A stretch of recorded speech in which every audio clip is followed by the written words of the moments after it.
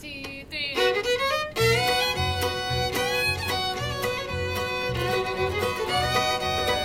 You are listening to the Whitman Wire Podcast, a weekly companion to the Whitman Wire newspaper. This week, I sat down with the band you hear playing, and while I could introduce the group myself, I'll let them do it, in the preferred form of song. I'm Gwen, and I play guitar and I sing in Big Joe. I'm Maya, and I play bass. Well, we're Big Joe, we play bluegrass. We play a lot of bluegrass. I play bluegrass, Gwen plays bluegrass, Dave plays bluegrass, Maya. I'm Tessa. This whole thing was my dumb idea, and I play the fiddle. My name is Aiden, and I primarily play the mandolin. Big Joe is a story of 4 women students who come together over the love of music, and they play many days, times, and nights. But tonight we're going to give you a special one.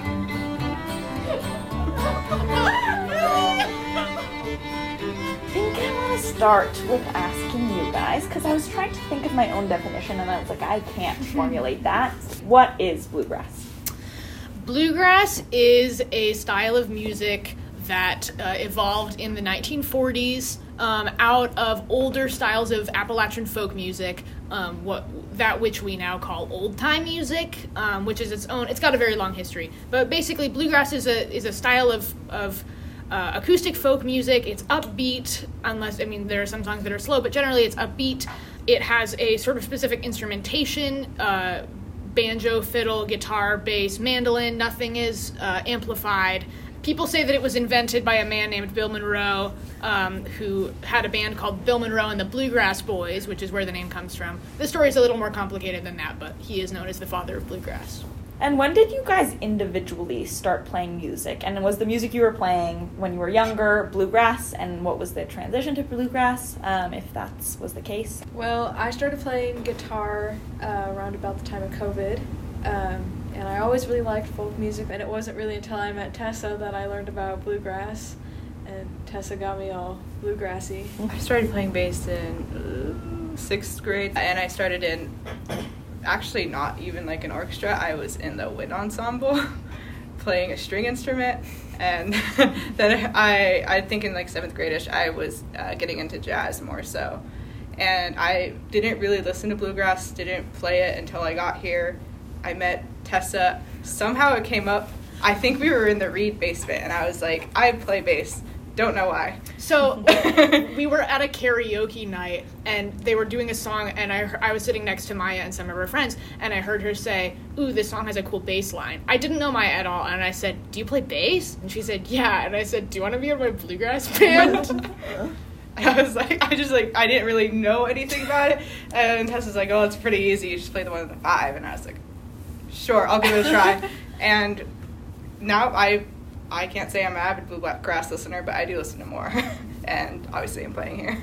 I've been playing different forms of music since grade school. I played the piano, the violin, the viola. I even played the flute, which I can't say I really enjoyed. I got into the guitar in high school and sort of dedicated myself to really practicing and getting to know the instrument.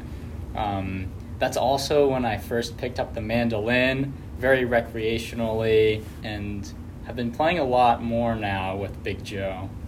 I started playing the fiddle when I was 4. I went to my first bluegrass festival when I was 1. I started playing the fiddle so early because I had 2 older brothers and we were in a family band.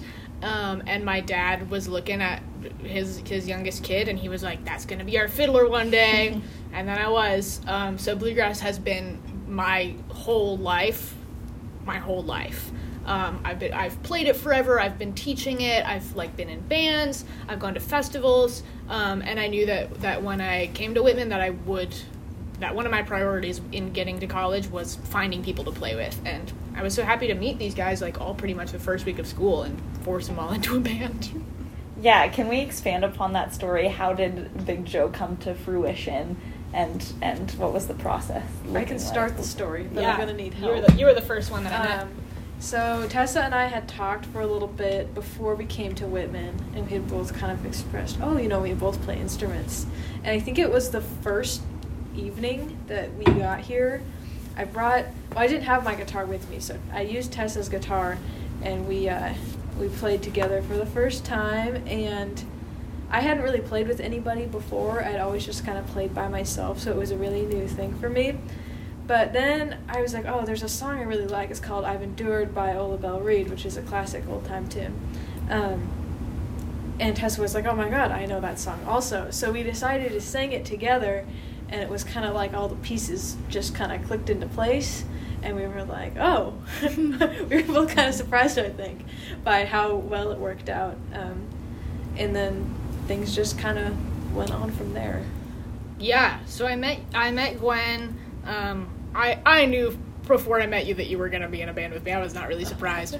But and then at some majors fair or something, I was walking past the music table, and I heard Doug Scarborough talking to this kid and talking about music or something, and I heard him say, I also play a little mandolin, and I said, I'm going to wait behind this kid until he turns around and then talk to him. And then he did, and he said, I heard you play mandolin, I play the fiddle, are you into bluegrass, let's talk about it. And then I think I brought both of them, I brought Gwen and Aiden to, there's a weekly jam that happens in this area on Friday nights, a bluegrass jam that's mostly older folks, and I brought these two to it so that they could sort of play with other people and meet the bluegrass people in town, and that we could play together a little bit.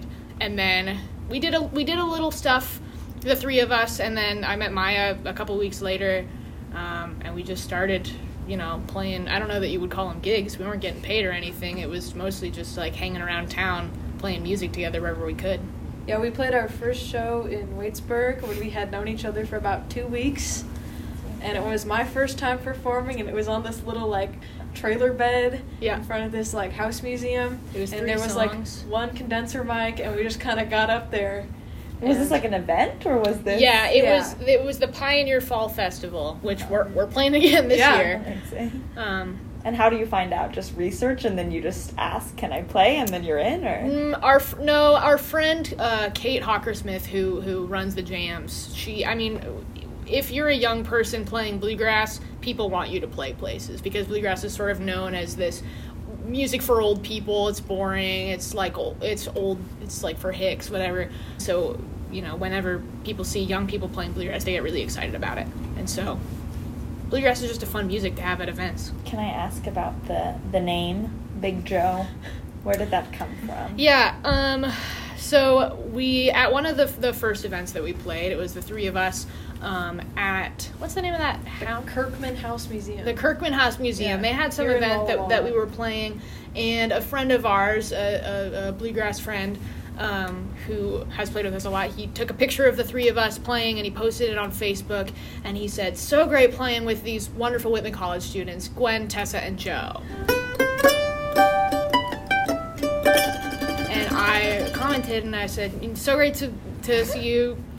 Gwen and Aiden and I had a great time.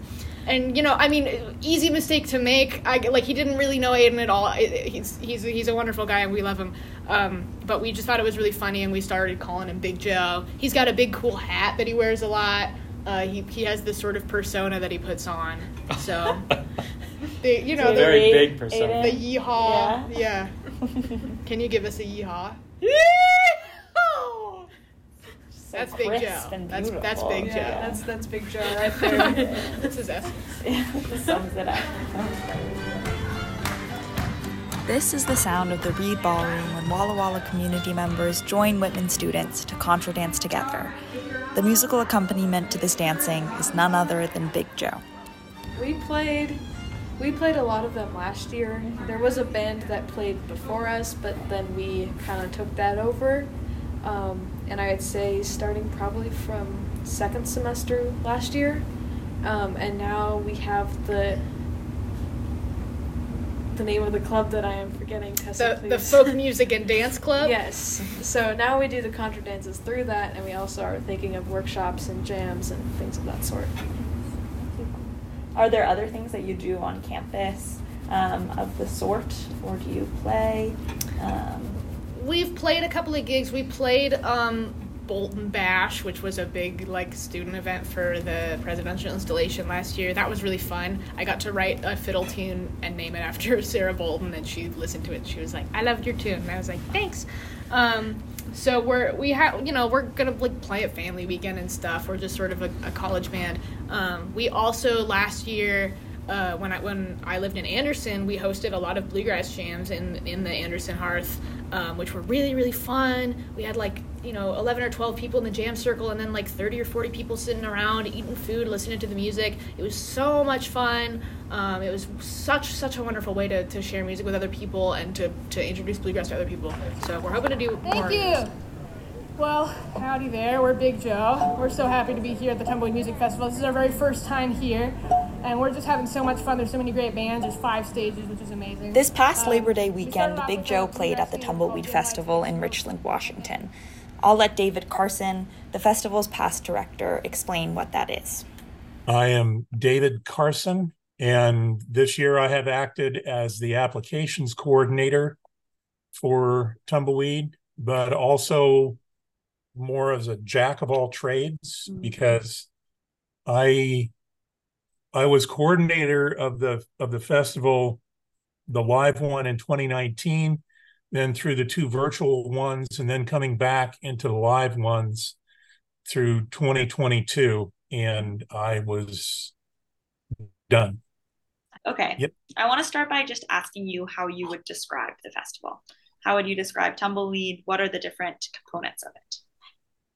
Well, Tumbleweed is a mostly free music festival. It's held in Howard Amon Park in Richland, right along the banks of the river, and we don't shut down the park for our festival. Everybody who comes and does what they want gets to have the festival too. It's a festival that we try to keep very family friendly, and we try to keep a very family feeling.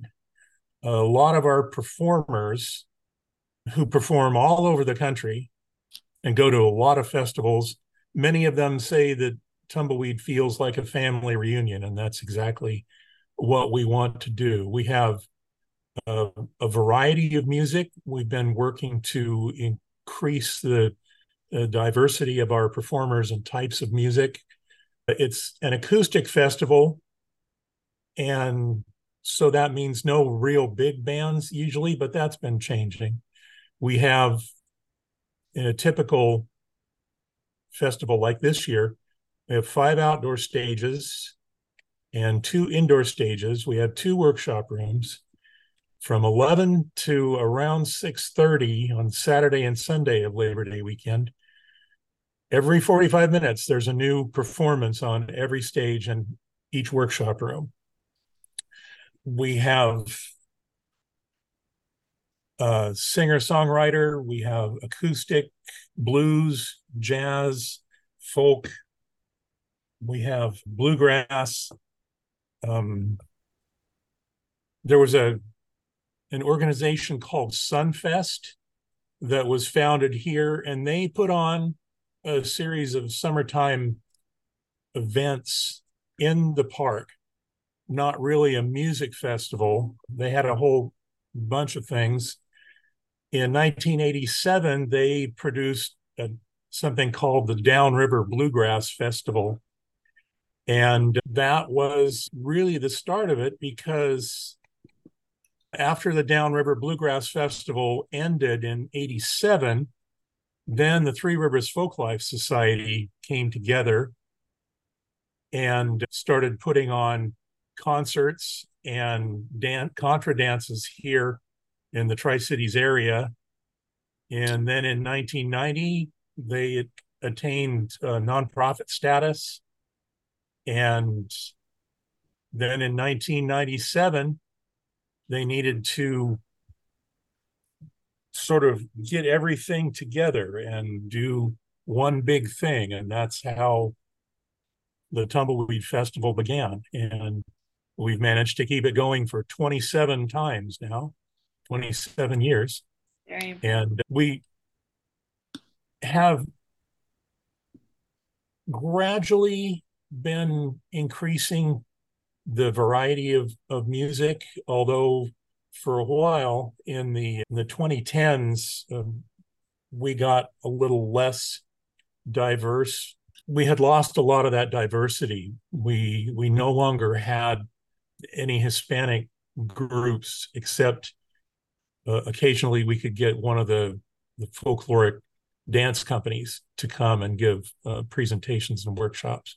But we used to have gospel, and we had ranchera, and we had all kinds of things.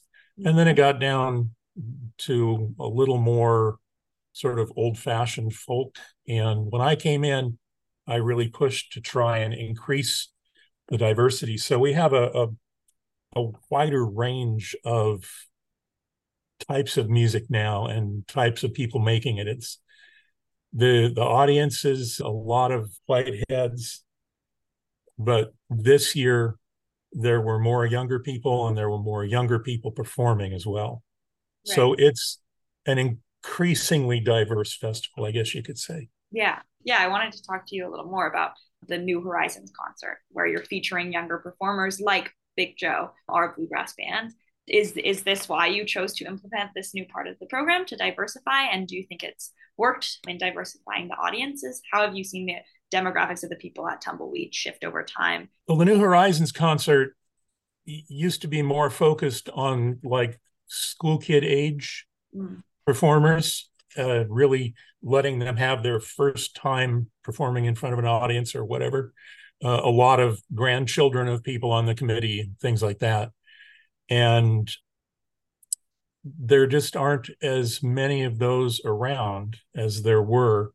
So we have worked both with people in the local entertainment booking industry and also by ourselves this year, picking younger performers and what we euphemistically call higher energy music for the New Horizons concert. And Big Joe, since they sent their application in out of the blue, we just applied. It's a application that you fill out, and they showed up, and they really just blew the place away. Everybody really loved them, and Big Joe seemed to love everyone back. How was your experience there? Yeah, it was a joy to see all different types of music. There was bluegrass represented, but also some like acoustic renditions of like more rock and pop focused tunes. There was a great open mic event with some like French music even. Super into it. It was awesome to like, you look out into the crowd and like see people dancing and stuff like that, and you can bring a smile to people's faces. And just talking to other people in bluegrass bands afterwards who would come up to us and be like, oh, like, I'm so glad that you guys played Nellie Kane. Like, no one ever plays Nellie Kane. And, like, having those kind of, like, nerdy bluegrass interactions with people. It was a great weekend. I want to talk more about what you said earlier about this, like, this perceived demographic of old, like, white people. Is that who you do find enjoying your music the most? And what do you make of that? Do you see the future of bluegrass being that same kind of group of enjoyers in the same way? Yeah. So, like, it's definitely, like, the people who are, like, predominantly coming to these events are definitely, like, these people, older white people. But, like, also, like, when there are some younger people, a more diverse audience, I always find that they realize, like, wow, I had, like, no idea what this was. And you guys were, like, this is great. I'm a fan now of the genre. And, yeah, I think it could definitely expand into, like, being much more than just, like, that stereotype. Yeah, it's a thing of bluegrass is one of the few genres where almost all of the fans are also musicians themselves. And so, if you exclude people from your stages and from your workshops and from your like musical opportunities, you're also going to exclude them from listening to the music, because you're pulling from the same people. We were backstage and we were talking to one of the MCs, and she said, you guys play bluegrass, traditional bluegrass? And we said, traditional, but we break some of the rules. And she said, well, you're already breaking one rule, too many women. And I was like, true. David also notes Big Joe's ability to use and expand upon traditional bluegrass to make a sound unique to them.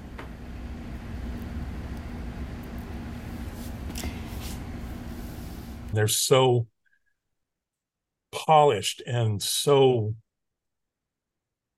aware of the bluegrass tradition, and they know just exactly how to stretch it here and there. We can get more diverse influences in. And Big Joe was perfect for that, because in the audience was apparently a lot of their classmates and friends coming in, but they just really rocked the place down. So that's the Friday night concert is sort of turning into our means of increasing the diversity of our performers and the types of music. Mm-hmm. And what effect do you think the Tumbleweed Festival has in the area for community building, outside of maybe it just being a space for recreational music? Well, like I said, we try to make it like a family. So this was, I think, the 20th year that I have come in and cooked breakfast on Sunday morning, because unlike many festivals, we actually feed our performers and our volunteers. It's not just a box of crackers and a lukewarm bottle of water. We always refer to the Tumbleweed family. If you have performed, or even if you've just come to Tumbleweed, you're part of the Tumbleweed family. And that feeling extends out throughout the whole year. As Three Rivers Folklife Society, we put on concerts. Many times people come to Tumbleweed for the first time to perform, and then they'll come back sometime in the next year. So Tumbleweed is like the big thing, but it does echo through the year, and more people have heard of Tumbleweed probably than of Three Rivers Folklife itself. So we're always promoting one with the other. And what that does is creates the community of people who follow live music. And the more live music there is in a community of whatever kind, the better, because music is such a focus for people to really express themselves through, or have expressed for them the things they can't necessarily verbalize themselves. So the more music there is of kinds that you like and kinds that you discover, the more you feel a part of the community like that. Diversifying bluegrass, a genre that historically excluded those who aren't older white men, is a project that both David and Big Joe members have taken up.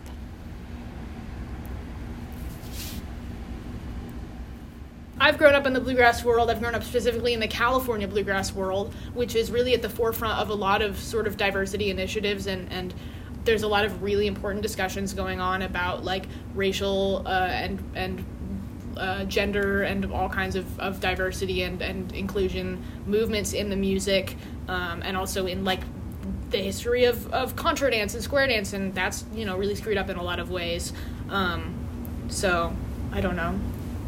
Yeah, it's a conversation that we've been having for a really long time in the bluegrass world, and I'm excited to bring that to a community that doesn't know a lot about bluegrass, so we can just come and be like, this is who we are. We're not a bunch of old white dudes playing bluegrass. We can just present it as who we are. Definitely with the name, I think we got a few stares. Oh yeah. There were a lot of people at Tumbleweed that said, oh, when they said they came up to us and they said, oh, when I saw the name Big Joe, I did not think it was going to be, 4 teenagers, only one of whom is a guy. I thought it was going to be one old dude. There is one particular organization that Tessa talks to me about on our way out of the studio. Okay. We're in session. Okay. So in 2017 or 2018, the California Bluegrass Association started this project that later became its own organization called Bluegrass Pride. which works to, increase diversity and opportunities for queer musicians of color, everybody who's been sort of excluded from Bluegrass, which is a lot of people. And I was their youth ambassador for a couple of years. I've done a lot of work with them. They're a really great organization. So check them out. They got Instagram and such, Bluegrass Pride. Maybe we can talk about a highlight of your time together, like a moment you remember particularly that you're like, yep, we're really in tune doing this together, having a lot of fun. I think for me, from Tumbleweed, the set we played at night, that one was probably one of the best we've ever done, and I think it was just the crowd, because it was we played last out of the set, so there were a lot of people who had gone before us who were playing kind of lower energy things. It was usually one person with a guitar, and so the energy was very sleepy and tired, and we had to wait for a while, so we were I personally felt a lot of energy. What we euphemistically call higher energy music. I was really ready to go on and play.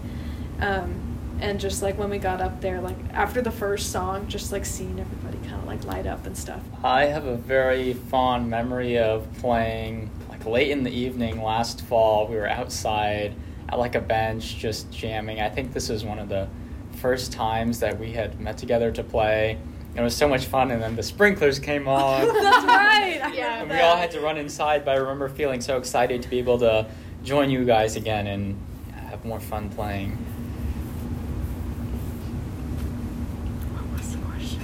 The specific answer is we did a jam. We almost had to cancel the jam because my grandma passed away, who I'm really, really close to. And I was going to fly home for her funeral, and it was a whole thing. We ended up, I flew home a day later, and we did the jam. And my grandma was a really, she was kind of, she didn't play or anything, but she was, a big reason that we played a lot of music. At every family gathering, she was get the instruments out, we're going to have a little jam, and she would just listen to it. And so she is very tied to my musical identity. And we, at the end of the jam, we played this song, Here Today, which is a really, really, it goes, we're here today and then we're gone. This life will end just like a song. We only have this little time, so come and let our voices twine. And I had we had 30 or 40 people all singing that together, and Gwen and I were playing, and it was so, I was crying. It was really, really emotional. Me too. The fun answer that doesn't involve my grandma dying. Every time before we get on stage, I give these guys a little pep talk, and I just say pep talk, let's huddle. I don't know what people usually say in band pep talks, but mine are always just I love you so much. I'm so grateful to play with you. You all are amazing.